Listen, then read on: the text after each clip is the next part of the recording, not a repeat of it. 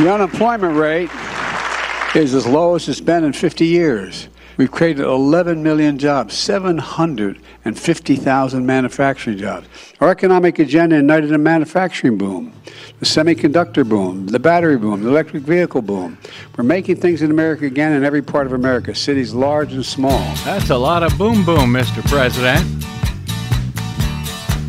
Too bad about those documents, though, huh? Well, I don't know why I came here tonight. That's what the media tells I got me. the feeling that something ain't right. You might as well leave at this I'm point. so scared in case I fall off my chair. Just as bad as and Trump. I'm wondering how I'll get down the stairs. In every regard. Clowns to the left of me, jokers to the right. Here I am, stuck in the middle with you. Yes, I am. From Pacifica Radio in Los Angeles, this is the BradCast. That's heard on KPFK 90.7 FM in LA, 98.7 in Santa Barbara, 93.7 in San Diego, 99.5 FM in Ridgecrest and China Lake, California. Also in California, in Red Bluff and Redding on KFOI and Round Mountains, KKRN. Up in Oregon on the Central Coast on KYAQ, Cottage Grove's KSO, Eugene's KEPW. Lancaster, Pennsylvania's W News, Maui, Hawaii's KAKU, in Columbus, Ohio on WGRN, Palinville, New York's WLPP, Rochester, New York's WRFZ, down in New Orleans on WHIV, out in Gallup, New Mexico on KNIZ, Concord, New Hampshire's WNHN, Fayetteville, Arkansas's KPSQ, in Seattle on KODX, Janesville, Wisconsin's WADR, and Minneapolis, St. Paul's AM 950 KTNF. We also stream coast to coast and around the globe every day on the internet, so the Progressive Voices channel, Netroots Radio, Radio for Humans, NicoleSandler.com, Radio Free Brooklyn, Workforce Rising, No Lies Radio, Verdant Square Radio, and Detour Talk, and other fine affiliates blanketing planet Earth. I'm Brad Friedman, your friendly investigative blogger, journalist, troublemaker, muckraker, and all-around swell fellow, says me, from bradblog.com. Thank you very much for joining us for another thrilling edition of the BradCast. Once again, news and context over your public airwaves, if you can imagine such a thing. Glad you could join us. It has been a while, by the way, since we've opened up the phone lines here at the BradCast. My aim is to do so today. Desi Doyen, is my aim correct? Or are the phones working today? We are going to have an adventure in phones today, but I think they are working. They do appear to be working so far. But please join us on this adventure. What could possibly go wrong? Given that so much has happened, frankly, since our last program last week, over the weekend and today, and even before our last program last week, particularly when it comes to the ongoing, wildly dangerous game of chicken that House Republicans are now playing with the debt ceiling for the federal government. I'd particularly like to hear from y'all on this. The GOP is holding the nation and the world, which could also sink into recession or depression based on whether the U.S. government defaults on its debt payments. The GOP is holding the nation and the world hostage to its demands. The GOP is now risking, frankly, a full default on the good faith and credit of the United States government for the first time in history, as they pretend to suddenly be concerned about the national debt and government spending, something Republicans did not seem to worry about in the last administration, when they cut hundreds of billions of dollars of revenue in order to give huge tax cuts to corporations and their wealthy friends back in 2017, when they had full control of both Congress and the White House. And yet they increased spending and they decreased revenue. And now they want to pretend they're concerned about the national debt. Don't buy it. Now that there's a Democrat back in the White House and GOP control of one of the chambers of Congress, rather than a simple vote to lift the debt ceiling, lift the borrowing limit, like the 80 or so times that it has been done since the 1960s, now they want to force cuts to social spending programs like Social Security and Medicare, in some sort of deal in exchange for doing the absolute minimum that they are required to do by the Constitution and lift the government's current silly statutory borrowing limit. Lifting the limit is needed to issue more U.S. Treasury bonds. That's the way the U.S. government borrows money, and that is needed in order to pay for the stuff that Congress and presidents of both parties have already bought or agreed to pay for with past legislation. Failing to do so, failing to lift the nation's borrowing limit, is the equivalent of eating a huge meal at a restaurant and then, frankly, running out on the bill. That's what the GOP is threatening to do here, with the full faith and credit of the U.S. government at stake. And the last time they even threatened to do so, not when the debt ceiling was raised 3 times without a problem under Donald Trump, but back in 2011, when the last Democratic president, Barack Obama, was in the White House and Republicans controlled Congress. The last time Republicans even threatened to potentially send the U.S. government into default, it ended up costing the nation hundreds of billions of dollars when credit rating agencies lowered the nation's AAA credit rating for the first time in history. That, of course, increased the national debt. It did not lower it, as Republicans are pretending to care about now. They aren't concerned about it in the least. They are lying to the American public for perceived political gain, if you can imagine such a thing, and they are playing with your livelihood and your economy in doing so. Anyway, the White House says they refuse to negotiate on the matter, that the debt must be raised, period, end of story, before the extraordinary measures that are currently being employed by the Treasury Department. The extraordinary measures to avoid a default right now, because they ran out of money in the borrowing authority to borrow more late last week. The Biden administration insists that the borrowing limit be raised before those extraordinary measures run out, likely sometime before June this summer, according to Treasury. Well, the White House has said repeatedly they need Congress to raise that limit, and they will not negotiate on the matter. It is not negotiable. In fact, as we noted last week, the BradCast obtained some exclusive audio from the White House negotiator revealing the administration's position on this matter in response to Speaker Kevin McCarthy and House Republicans hoping to hold the economy hostage to social program spending cuts. Here was the White House negotiator's position on that. You get nothing. You lose. Good day, sir. I said good day. So, okay. Pretty hard line there from the White House, it seems to me. Yeah, but when you think about it, the fact that, the Constitution itself, what is it, Amendment 4 of the 14th, Amendment 14? Section 4 of the 14th Amendment. Yes, that says that the credit of the United States shall not be questioned. So it seems like this is a pretty cut and dried situation to me, but of course that has never applied, I guess, to Republicans who want to make some political gain out of causing economic distress, I guess. Well, I will ask this. If the White House has that hardline position that you just heard, and they say that it is not negotiable, you must raise the debt limit, and Republicans are basically putting a gun to the head of the U.S. economy, and threatening to default for the first time in history, yeah, Biden and the White House can say it's not negotiable, but is it? Should it be? Should the Biden administration give in to at least certain demands by the House GOP in order to avoid this potentially cataclysmic turn of events? Millions of job layoffs, stock market crashes, recessions, depressions in the U.S. and around the globe by somehow negotiating with the Republicans? Or should they stand their ground and let Republicans crash the U.S. and world economy and be held accountable for it in 2 years if they do? Or, given the corporate media that we have, will they blame everything on the White House? On the Biden White House, of course. Anyway, that's just one of the points that I'm open to hearing your thoughts about today at 818-985-5735. If you are in our live listening area in Southern California or listening via the internets, 818-985-KPFK. Also, it's been 2 years as of last Friday since Joe Biden was sworn in as the nation's 46th president.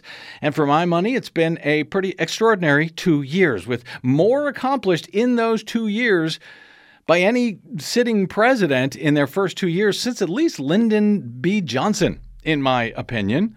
Your mileage, however, may vary, and I would love to hear from you either way at 818-985-5735 at the 2-year mark in the president's first term.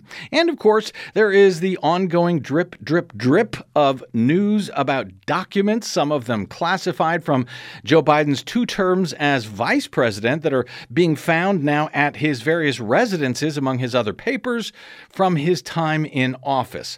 On Saturday, as we have since learned, the Department of Justice searched Biden's Wilmington, Delaware residence from top to bottom for nearly 13 hours. They found another half dozen or so documents said to have been marked as classified, though we do not know yet at what level they were classified. The search was said to have been consensual between the Bidens and the DOJ. In other words, the Bidens said, have at it. Search everywhere. Let us know what you find and take anything that should not be in our possession.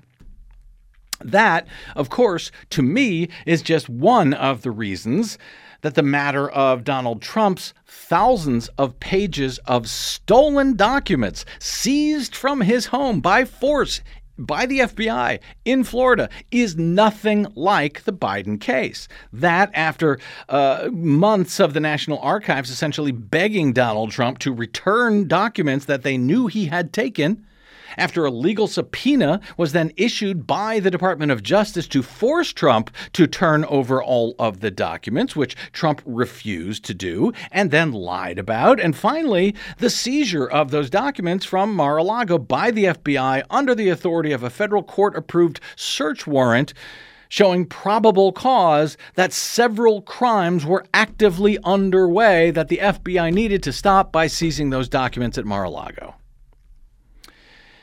Again, as I see it, absolutely nothing like what we have seen since Biden's attorneys discovered some misfiled classified documents among Biden's vice presidential papers, notified the National Archives and the DOJ to find out what to do, how to return them, did so the very next day after they were discovered, reportedly, and have continued to double-check Biden's various offices and residences ever since to turn over anything else that got filed almost certainly by one of his aides when he left the vice presidency, which Biden appears to have known nothing about at the time, or so they claim.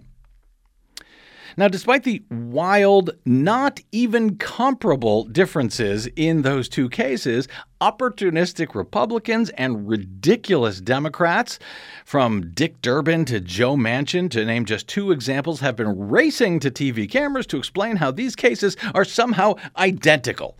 How Biden's case is just like Trump's case. There's no difference at all. And that it could mean that Donald Trump can now not be charged for his clear, obvious obstruction of justice in refusing to return the documents that he knew he stole upon leaving the White House, and that he knew he was obstructing to prevent the proper authorities from getting them back. I find this argument absurd on its face, and frankly, while perhaps I'm an outlier here, you can call in at 818-985-5735 to let me know. I would argue that Biden's behavior makes an indictment of Trump more obviously necessary, or at least it should. It reveals a perfect illustration of how one is supposed to handle such a matter versus how one is absolutely not supposed to handle such a matter. Remember the old Highlights magazine that you might have read in the dentist's office? Remember their Goofus and Gallant feature, which was one of my favorites? Remember that? Oh my gosh, yes. That was my favorite going to the dentist. It made it worthwhile. There you go. That is kind of what we're looking at here. Goofus took documents from the White House that do not belong to him, and when he got caught, he refuses to return them. Gallant, on the other hand, found that he accidentally took documents that did not belong to him, and he immediately contacted the authorities to inform them and return the documents. It's, the perfect highlights Goofus and Gallant story, and yet, for some reason, Democrats, well, they're always cowardly. They'll freak out about anything. But the media, who should know better, and probably does know better, but needs to prove how fair they are to all, how tough they are on all sides, is pretending that this is a crisis on par with Donald Trump. Who knows? Maybe even worse. Anyway, please ring in on any of these topics if you like, or any others that I do hope to hit today, or anything else you'd like to discuss or ask me about over your public airwaves at 818-985 KPFK. I would just say that what I have seen in the corporate media coverage on the Biden documents case is that at the beginning they'll make it sound like, hey, are these things alike? Looks like there's all kinds of aspects of it that are similar between the two. And then it's not until you get down to the 13th, 14th paragraph or later that it will show you something along the lines of, well, they're not really at all alike, but, they've spent most of their time talking about them as if they are. So I think that leaves a false impression with the public, especially people that only get to see the headlines in passing. How unlike the corporate media to leave a false impression with the public. Of course, there was also the horrific shooting over the weekend at a dance hall not far from where we are here in Los Angeles, just a few miles east of L.A. in Monterey Park, at a celebration of the Lunar New Year, when an Asian man who has since taken his own life, according to law enforcement officials, on Sunday when he killed 10, injured another 10 with a semi-automatic pistol with an extended magazine during a Chinese New Year celebration over the weekend. And sadly, we have just received word in the past couple of hours that an 11th victim has now died in this horrific shooting. The gunman's motive for the killings and another attempted massacre, allegedly by the same man, which was stopped, by the way, at a different dance hall by good guys without a gun. His motive remains unknown at this hour. The weekend massacre was the nation's 5th mass killing this month alone, according to AP's and USA Today's database on mass killings in the U.S., which finds that 2022 was one of the nation's worst years with 42 such attacks. 42 mass killings, the second highest number since the creation of the tracker in 2006. The database defines a mass killing as 4 people killed, not including the perpetrator. The Monterey Park shooting was also the deadliest attack since May 24 of last year, when 21 people were killed in an elementary school in Uvalde, Texas. My phone number is 818-985-5735. You may wish to ring in on some of my interviews last week with Chris Melody Fields Figueredo from the Ballot Initiative Strategy Center on Friday, explaining how Republicans have lost a whole bunch of popular ballot initiatives during the 2022 election cycle on everything from abortion rights to gun safety laws to legalization of marijuana and more. And so now, what are Republicans in states around the country trying to do? Well, they are making it much harder to get statewide citizen ballot measures on the ballot at all, making it more difficult to get them on the ballot in the first place and making it harder to adopt those measures into law or constitutions by raising the threshold for adopting them, for example, from 50% plus one to 60%. Ohio's gerrymandered GOP supermajority in the state legislature there is trying to do exactly that, for example, in advance of new ballot initiatives on abortion rights and, yes, redistricting and gerrymandering over the next year or two. Then there's the $1 million in legal sanctions slapped on Donald Trump and his new attorney, Alina Habba, late last week by a federal judge in South Florida. where Trump had filed a ridiculous lawsuit against Hillary Clinton, James Comey, and more than 24 other defendants, including many of his perceived enemies at the FBI and in Congress, for what his suit described as, quote, an orchestrated, malicious conspiracy to disseminate patently false and injurious information about Donald J. Trump and his campaign, all in the hope of destroying his life, his political career, and rigging the 2016 presidential election in favor of Hillary Clinton. Yes, that's right. The one, the election that he actually won against Hillary Clinton. The judge down in South Florida found the case was so absurd that he not only dismissed it with prejudice, but he spent 46 pages explaining how ridiculous it was last week, including the fact that there was no actual evidence to support any of Donald Trump's charges, and for that matter, Trump didn't even include any actual allegations of violations of law in the complaint. Anyway, we discussed the suit in detail last week, and BradBlog.com's legal analyst Ernie Canning wrote about it as well today. I recommend checking out his article on this, his take on all of this, and on Trump's years-long record of litigational grifting. But one of the most wildly amusing points from Judge Middlebrook's order last week, ordering nearly $1 million in sanctions against in favor of the defendants, I should say, is that the single largest fee that Trump must pay as part of these sanctions is nearly $172,000 to his apparent greatest nemesis of all times, Hillary Clinton. Got questions, comments, thoughts on any or all of the above or anything else? I got more. 818-985-5735. Let me get to a quick call here or two, and I'll get to more of this news, unless you want to derail the entire show by giving me a call. 818-985-KPFK. Let me go to Jill in Long Beach. Hey, Jill, welcome to the BradCast. Oh, hello. Hi. Hi. How are you? I'm good. How are you? I'm good. Good. Okay. Question myself something I don't understand about the Republicans not wanting to raise the debt limit. Yeah. Don't most people who live off Social Security and Medicare live in the red states? I remember reading that once.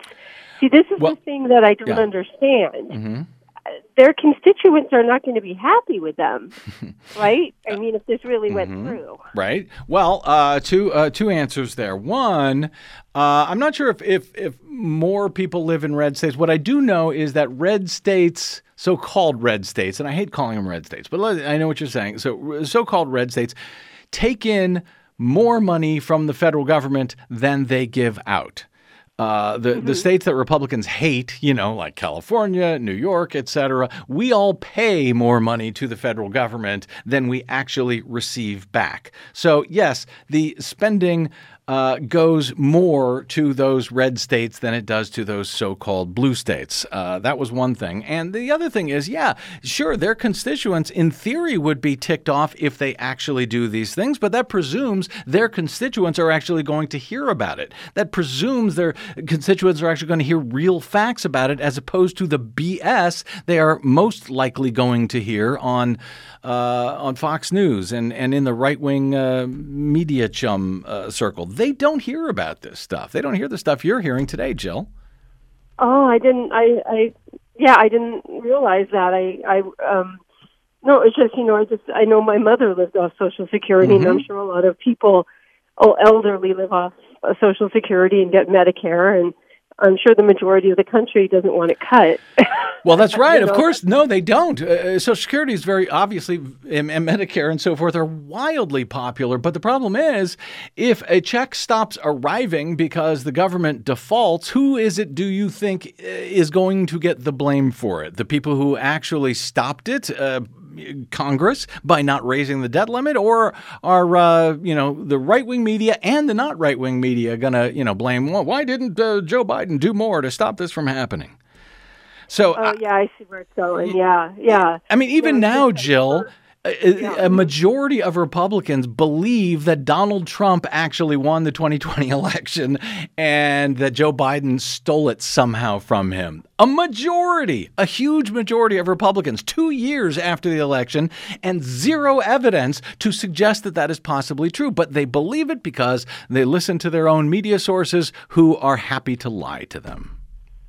Yeah, that's what it is, because I never understood it. Trump didn't do anything really for anybody, mostly just the rich. So that was the thing that I never got. But thanks for answering my question. Appreciate it. Happy to help. Thanks for the call, Jill. Greatly appreciated. 818-985-KPFK is our phone number. Hey, there was somebody on there that said I was a big stooge for... yes, there was a caller who had called on who had said that you were a corporatist for the Biden administration and the Democrats, and she felt that you were... and then she hung up right before you started taking calls, so I don't know what happened, but... I'm sad. I told her to call back. Please do. Okay. 818-985-KPFK. And I'll get to more of your calls in a moment. Just breaking a few hours before airtime this afternoon. Speaking of 2020, 4 more Oath Keeper members were found guilty by a jury of seditious conspiracy on Monday afternoon for their part in attacking the U.S. Capitol during the Trump-incited insurrection on January 6, 2021. Even if the head of that conspiracy, I should say, Donald Trump, has yet to face any accountability for it. Now, I suspect he will. Special counsel Jack Smith continues probing that case and Trump's stolen documents at Mar-a-Lago. But we will see. That verdict came in on Monday, just an hour or two after this one. The Arkansas man who propped his feet up on a desk in then House Speaker Nancy Pelosi's office during the U.S. Capitol riot was convicted on Monday. Remember that guy? That guy who put his feet up in Nancy Pelosi's office and he stole an envelope. Well, that guy's name was Richard Big O Barnett, and a jury deliberated for just 2 hours on Monday before unanimously convicting him on all 8 counts in his indictment, including felony charges of civil disorder and obstruction of an official proceeding. Barnett, lounging at a desk in Pelosi's office, made him one of the most memorable figures of the riot from January 6. U.S. District Judge Christopher Cooper is scheduled to sentence Barnett on May 3. Barnett vowed to appeal his conviction, calling it an injustice. The DOJ prosecutor said the jury concluded that Barnett took a weapon into Pelosi's office, actually a tasing stick, and that, quote, "We can only imagine what would have happened if Pelosi had been there at the time." Barnett, who is 62 years old, testified last Thursday that he was just looking for a bathroom inside the Capitol when he unwittingly entered Nancy Pelosi's office. 818-985-KPFK. Let me go to Adam in San Diego. Hey, Adam, welcome to the BradCast, sir. Good afternoon. Good afternoon. What's up? My first time hearing your program, and when I first heard it, many of these programs I lose respect for quickly, but you actually kept me listening. And so then you invited us to call, and I like how you seem to be like your own person and not left or right, which is refreshing. For the radio. Thank you. But? Yes, no, thank you, actually. Okay. It's refreshing. Okay. But I'm waiting for a but. I feel like there's a but coming, but go ahead. Yeah, go ahead. There's a but coming. Yeah, there's a but coming. Okay. I'm from San Diego. Did you just ask me that? Everyone in San Diego has a big but. Yeah, go ahead. So, here, I'll just make it quick. So... Yes. You said that Democrats are cowards. So I just wanted you to elaborate on that or define coward. Well, on which point were we talking? At that point, I think we were talking about the documents issue. They're just cowardly. They don't have. They go along to get along. The media, the corporate, they go in and they go on the Sunday shows. The corporate media asks them something, along the lines of, "Excuse me, Dick Durbin, doesn't this discovery of documents in Joe Biden's garage mean that we can no longer charge Donald Trump for doing the exact same thing? And instead of Donald, it wasn't exactly the same. It was not at all. Right. That's my point. And instead of Dick Durbin saying, well, excuse me, but these cases weren't even close. They're not even the same thing. They're nowhere near the same thing. Why would you even ask such a stupid question?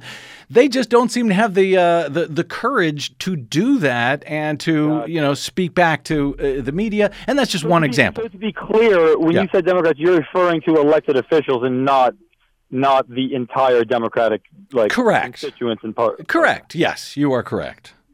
Thank you. I just wanted to confirm that because as someone who has gone out of my way as a young American to participate in the democratic process as a proud Democrat, I have taken risks that most people would not even dare to take risks. I've been arrested for doing my part many times. And I was like, is he calling me a coward? No. So I just wanted. No, I'm not. And I appreciate you calling in to clarify that point. No, I was talking about Democrats in office, Democrats in the media who just cannot seem to, show, the Republicans. At least they have courage. And again, Republican elected officials, they have the courage. They have the courage to go out there and absolutely lie about anything. And yet, Democrats, elected Democrats, are too scared to go out and tell the truth about anything. It's maddening. As a voting Democrat, I will have to agree with you. The braveness, the Democrats tend to be more passive and more not as confrontational as their counterparts. Yeah, well, they need to wake up because we are living in a confrontational world right now, and if they don't push back, they will get run over. It seems to me, in any event. And I kind of look at it more as like socialism or fascism. Like the Republican Party's very fascist leaning. Yep. And as a Democrat, I guess since I do enjoy Bernie Sanders and his Democrat socialism, sure, if they want to say I'm a socialist, but they're a fascist, and if I had to choose a direction for my country, I would choose socialism over fascism in a heartbeat. Yeah. So. And I would add, they are not fascist leaning. They are already there. Thanks, Adam. Well, I mean, yeah. Thank you for your time, sir. I appreciate the call, brother. Stay in touch. Thank you, sir. 818-985-KPFK. A lot of folks want to get in here, and that is a good thing. Why don't we take a quick break, and we will come back with more of your calls. I've got some more news items. 818-985-KPFK. I'm Brad Friedman, and you are listening to the BradCast.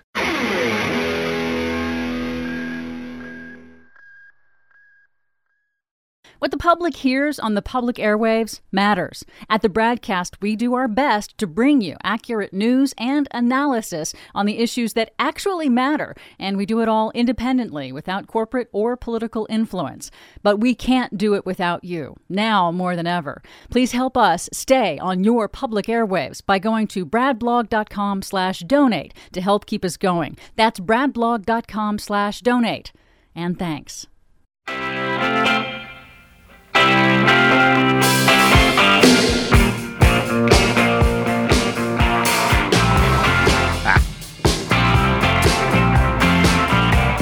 Welcome back to the BradCast. Brad Friedman from bradblog.com. We are taking your calls on anything and everything today. 818-985-KPFK. I'm happy to say that the phones seem to be working for now, holding out. I'm so far, so fingers. good. Crossing my fingers, too. But yes, if you get disconnected, please do call me back. Desi, going to that person who said they hate me and then I'm a Biden student? That person has not called back. Damn it. Call back. One of the points, before I get to your calls here, this is one of the reasons why democracy and elections are so important. And why we fight for democracy constantly on this program. Arizona's new Democratic Attorney General has put a hold on all executions in the state until the completion of a review of death penalty protocols ordered by the new Democratic governor due to the state's history of horrifically mismanaging executions. The review, ordered Friday by Governor Katie Hobbs, Arizona's first Democratic governor since 2009, came as the state's new Democratic Attorney General, Chris Mays, withdrew her Republican predecessor's request for a warrant to execute a convicted killer who initially asked to be executed but later backed out of that request. While Hobbs' order did not declare a moratorium on the death penalty, yet keep pushing her, please, Arizonans. Mays will not seek court orders to execute prisoners while this review is underway, according to a spokesperson for the new AG. There are currently 110 prisoners on death row. Arizona has carried out just 3 executions over the past year after a nearly 8-year hiatus that was brought on by criticism of a 2014 execution that was botched and because of difficulties obtaining execution drugs. And botched, I think, is a very nice way to put it. The state's nearly 8-year hiatus on killing people, on the government killing people, came after a 2014 execution in which Joseph Wood was injected with 15 doses of a 2-drug combination over 2 hours, leading the death row prisoner to snort repeatedly and gasp more than 600 times before he finally died. His lawyers said the execution was botched. And more recently, this person that was about to be killed by the state of Arizona, who recently withdrew his request to be killed because he saw what happened previously, described it as torture. Well, what happened in 2014 certainly sounds like torture. Absolutely, it was botched, but it would have been no less horrible, frankly, or morally or ethically justifiable for the government to murder its own prisoners, even if things had gone smoothly, in my opinion. So at least something is going to change for a time right now in Arizona, thanks to the good voters of Arizona who last November elected a Democrat as governor and a Democrat as the attorney general. Let me go to some more of your calls. Mike in Los Angeles. Hey, Mike, welcome to the BradCast, sir. Oh. Let me caution you. Yes. If you're not a great deal more clairvoyant than I suspect, to not say what a majority of Republicans believe. I think you should say they believe. Uh-huh. My experience includes the regular demonstrations we used to have against the Trump administration out there in the same place that mass shooter killed himself yesterday. Yeah. And one of these things, I was out there with my Trump mask and an appropriate placard, and this old white woman who was coming out of the bank told me I was disgusting and I should be ashamed of myself, and she seemed to think that Trump had been cleared of the allegations of, connection with Putin and the FSB. And I said, "Did you know the Mueller report? Mm-hmm. Have you read it?" And she said, "Of course." Yeah, I said, sure. "Well, what's Section 1? Yeah, nothing. So when they say they believe it, they mean their team should win. Yeah, that's all they believe. They're told to believe things. The Republican officials pretend to believe things, and then the Republican supporters are told to believe things, and so they think they believe things, and in fact, they don't even know what it is they believe or don't. That's true. Trump is a patron saint of phonies and liars. Yep. And that applies to a great portion of his followers, just as it did with Richard Nixon. Thank you for the call, Mike. Good to hear from you, my friend. Happy New Year. 818-985-KPFK is our phone number. Let me go to, speaking of the shooting in Monterey Park, let me go to Ricky in L.A. Hey, Ricky, welcome to the BradCast, sir. Hey, Brad, how are you? I'm okay. Hey, on the shooting aspect, I think one thing we got to look at versus whether a good guy has a gun or doesn't have a gun. Can you turn down your radio, Ricky? Ricky, can you turn down your radio? We're having trouble hearing you. How about right now? Okay, go ahead. you at all. You can't hear me. Okay, go ahead. Okay. Can you hear me now? I can hear you, Ricky. Go ahead. Yeah. In regards to whether the good guy or the bad guy, good guy with a gun. Even though a lot of good guys are qualified to carry guns, they shouldn't be carrying guns, and that's one question that we haven't addressed yet in the state of mind of this shooter is whether or not he legally owned a gun. And that's always something that needs to be addressed is the mental state of individuals, whether it's that young kid in Uvalde or this gentleman in Monterey Park, because obviously he was disturbed enough to kill himself as LASO's SWAT team was closing in on him. Secondly is it's not the gun so much as it is the individual, but also there's also a whole bunch of other dynamics involved. So if you could speak on what can honestly be done to change people's behavior in wanting to murder, and it's not you can call it a mass shooting, but it's basically a murder of a huge amount of people. Ricky, in one place. Let me ask you a question, Ricky. Why does anyone need to have a semi-automatic rifle, assault weapon, as they call them, or a pistol with a magazine that's got 30 shots? Why do we need to make those available to anyone, these weapons of war? Well, quite honestly, I don't see it as a weapon of war. As long as you have any kind of mechanical tool, for lack of a better word, like a gun, you can have individuals who can actually alter them. A good majority of the guns that are recovered out there on the street that are used for violent crimes are guns that are manufactured.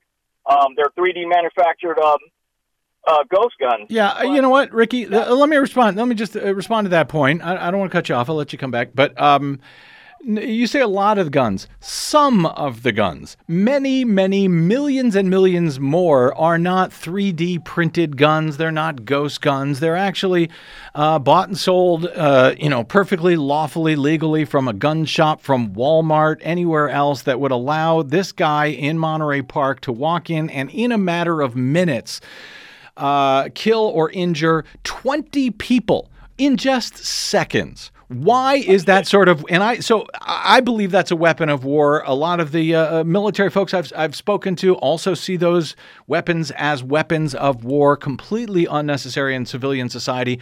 I'm asking, why are they necessary? Why aren't they just banned like they used to be? In this particular case in Monterey Park, if I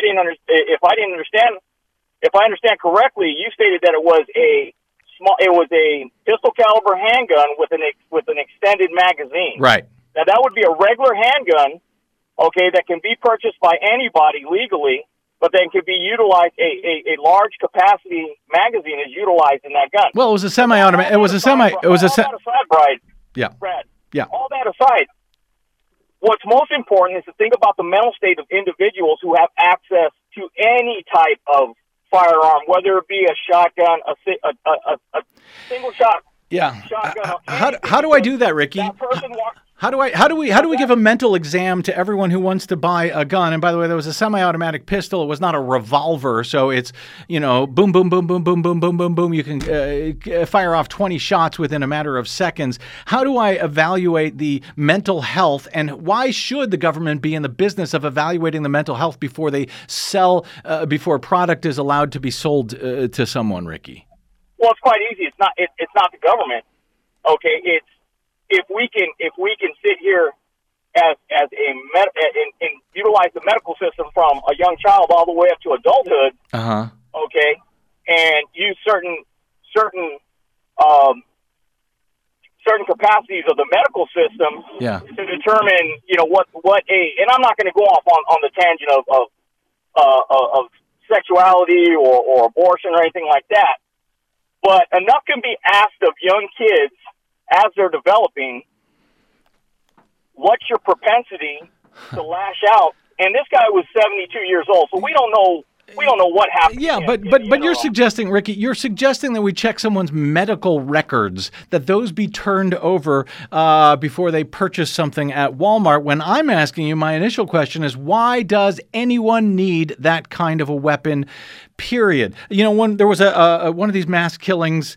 God only knows which one it was. It was maybe a decade or so ago now. And I asked on Twitter and everywhere I could on the air for an example of any time. You know, they used to say, well, because the only way to stop a bad guy with a gun is a good guy with a gun. And I asked to give me one example of where a so-called good guy with a gun needed to have a semi-automatic assault style weapon on them in order to stop a crime.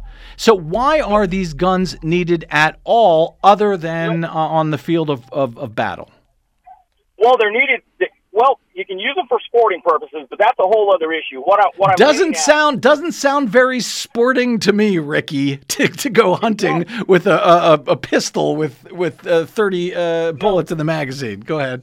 I tell you what, there's parts of Texas where they go hunt feral hogs that are taking people's livelihoods, and they go through 30-round magazines of 5.56 on a regular basis. Because they're idiots. They could use a regular gun, a regular shotgun, for Christ's sake, Ricky. Come on, man. You know we don't need to use a semi-automatic weapon to go hunting for feral hogs. Brad, yeah. Brad, I'm not for gun, all kinds of guns for all people. Believe me, I know personally of individuals who have weapons permits that have absolutely no business having weapons permits. Uh-huh. Okay. I'm just asking why we need the guns in the first place. Why don't we ban them? They were banned for 10 years. Why do we even need them, Ricky? But in this case in Monterey Park, apparently he didn't use a semi-automatic rifle. He didn't use a sporting rifle. He used a semi-automatic pistol. Why do we need semi-automatic pistols? Yes. Why? I can't answer that. I toted a gun as a law enforcement officer for 20 years. And believe me, not everybody needs to have guns, Brad. I agree with you on that. Yeah. Not everybody needs to have guns, and nobody needs to have semi-automatic weapons with extended magazines. If you want to get a shotgun or a revolver to protect yourself, okay, not a problem. But these weapons of war are just not needed. Ricky, that said, let me give you the closing word, because I enjoy talking to you. I hope you'll call us back. I don't mean to cut you off, but there's a bunch of other folks who want to get in. Ricky? Not a problem. Thanks, Fred. Okay. Thank you, Ricky. I do appreciate your call and your thoughts. I really do. 818-985-KPFK. Let me go to Jim in where's all the ladies, by the way? We need some more ladies to call in at 818-985-5735. Maybe if I speak like that, they'll call. Des? Is that I don't think so. No? What? We had some, but they had to hang up or they got hung up on because of our fun phone system today. Was it a woman who said I was a big Biden stooge? Corporatist? Yes, whatever? she was one of the people who got disconnected or hung up. She still hasn't called back? No. I'm waiting. Sorry. 818-985-KPFK. Did I go to Jim? Jim in L.A. Hey, Jim. Welcome to the BradCast, sir. Hi, how are you doing? I'm okay. How are you? I'm okay, too. Good. I hate to go back to the Mar-a-Lago stuff, but I was wondering why we care about it. I mean, me as a liberal, I don't care about classified documents. Mm-hmm. It seems like something that we shouldn't be being bogged down on. And, you know, like FBI documents have never done anything but hurt the average American and do nothing for them. Well, that is actually ridiculous and silly.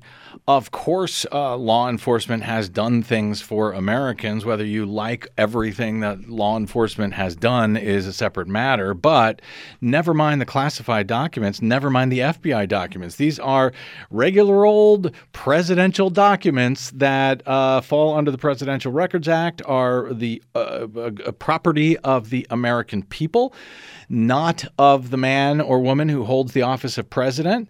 The case against Donald Trump, in truth, really has nothing to do with classified documents. It has to do with documents that were stolen, that were not returned, obstruction of justice, the rule of law, the Espionage Act, the Presidential Records Act. All of that is important. I believe the rule of law is important, and I believe that people ought to be held accountable when they break the law. And by the way, that includes Joe Biden.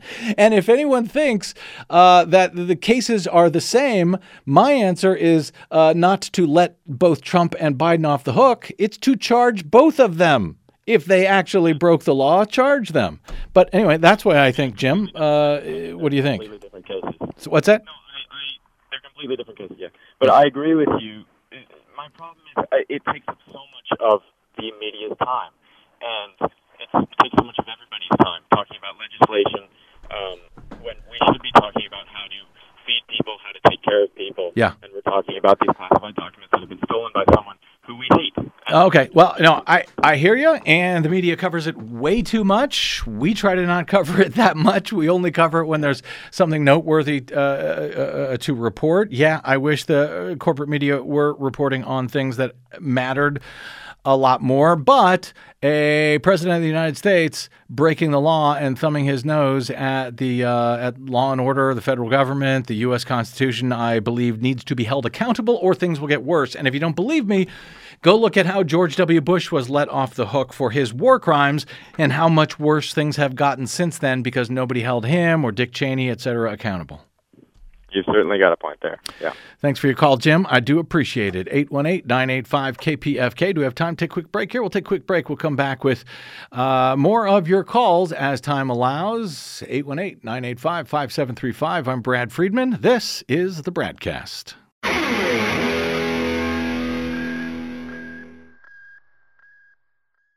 5 major corporations now own over 80% of all media in the United States, but they don't control us. The BradCast and the Green News Report are 100% independent, 100% listener-supported. But we can't do it alone. We need you. Your support helps us bring real facts to listeners at independent stations across the country. You can make a real difference by supporting independent media.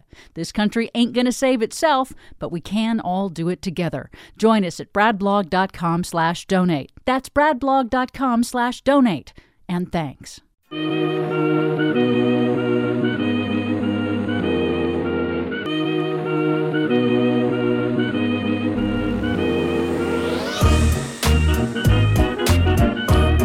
Welcome back. It's the BradCast. I am Brad Friedman from bradblog.com, taking your calls in our final few minutes today. Hope you will be with us again tomorrow.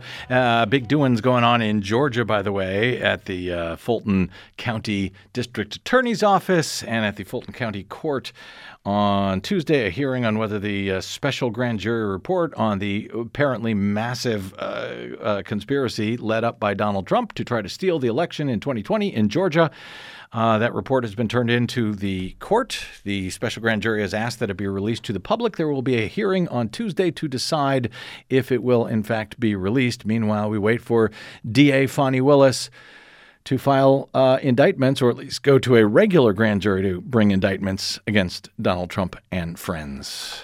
Jonathan in Santa Monica, welcome to the BradCast, sir. Hi. Before I go on, I want to just say that everybody listening, please contribute to KPFK. Thank you. I'm calling about Ukraine. Yeah. You might want to, I hope you don't cut me off. If I cut you off, it is only because I'm getting near the top of the hour, Jonathan. So all right, I'm going to be brief. Thank you, sir. This war in Ukraine was totally unnecessary. I won't go into all the things that led up to it, but in 2014, there was an illegal, unconstitutional coup d'etat of President Yanukovych, who was democratically elected twice. Yep. The second time, there were international observers, so they couldn't do anything. They had to wait until there was a crisis that was created, I believe, by the State Department and possibly the CIA, because they do this sort of thing. If that had not happened, but even though it happened, there was a euro made in protest. There was an opportunity when the president agreed to another election immediately, even though he had 2 years left in his term. But these ultranationalist insurrectionists, just like we had on January 6th, they went into the parliament, they purged anybody who supported autonomy for the Donbass Oblast in eastern Ukraine. All right, let me and Jonathan, your history is not inaccurate. It is certainly spinning towards one side than the other. That's okay. My point is, let's presume absolutely everything you said is accurate as you said it, you're saying, therefore, Russia had every right to invade a sovereign neighbor and kill thousands of people. Is that what you're saying, Jonathan? I'm not saying that. Okay. I am absolutely not saying that. Because I would have been with you on the concern, and in fact, I have been with you on some of the concerns you talked about in the lead up to the war, and until February 24 of last year, 2022, I would have entertained those concerns. But once this empirical nation of Russia invaded a peaceful sovereign neighbor and started committing war crimes, just as the U.S. invaded the sovereign nation of Iraq, I was against the U.S. when I was against the attack when it was the U.S. that did it. I was against the empirical nation when Russia did it. And I think we both need to, well, then that's the end of the story. They can pull out of Ukraine, and then we can have the discussion about their complaints concerning what happened in 2014. Yeah, but you're not even recognizing that this war could have been avoided. I am. I just said it's not a matter of whether it could have been avoided. Yeah, it could have been avoided.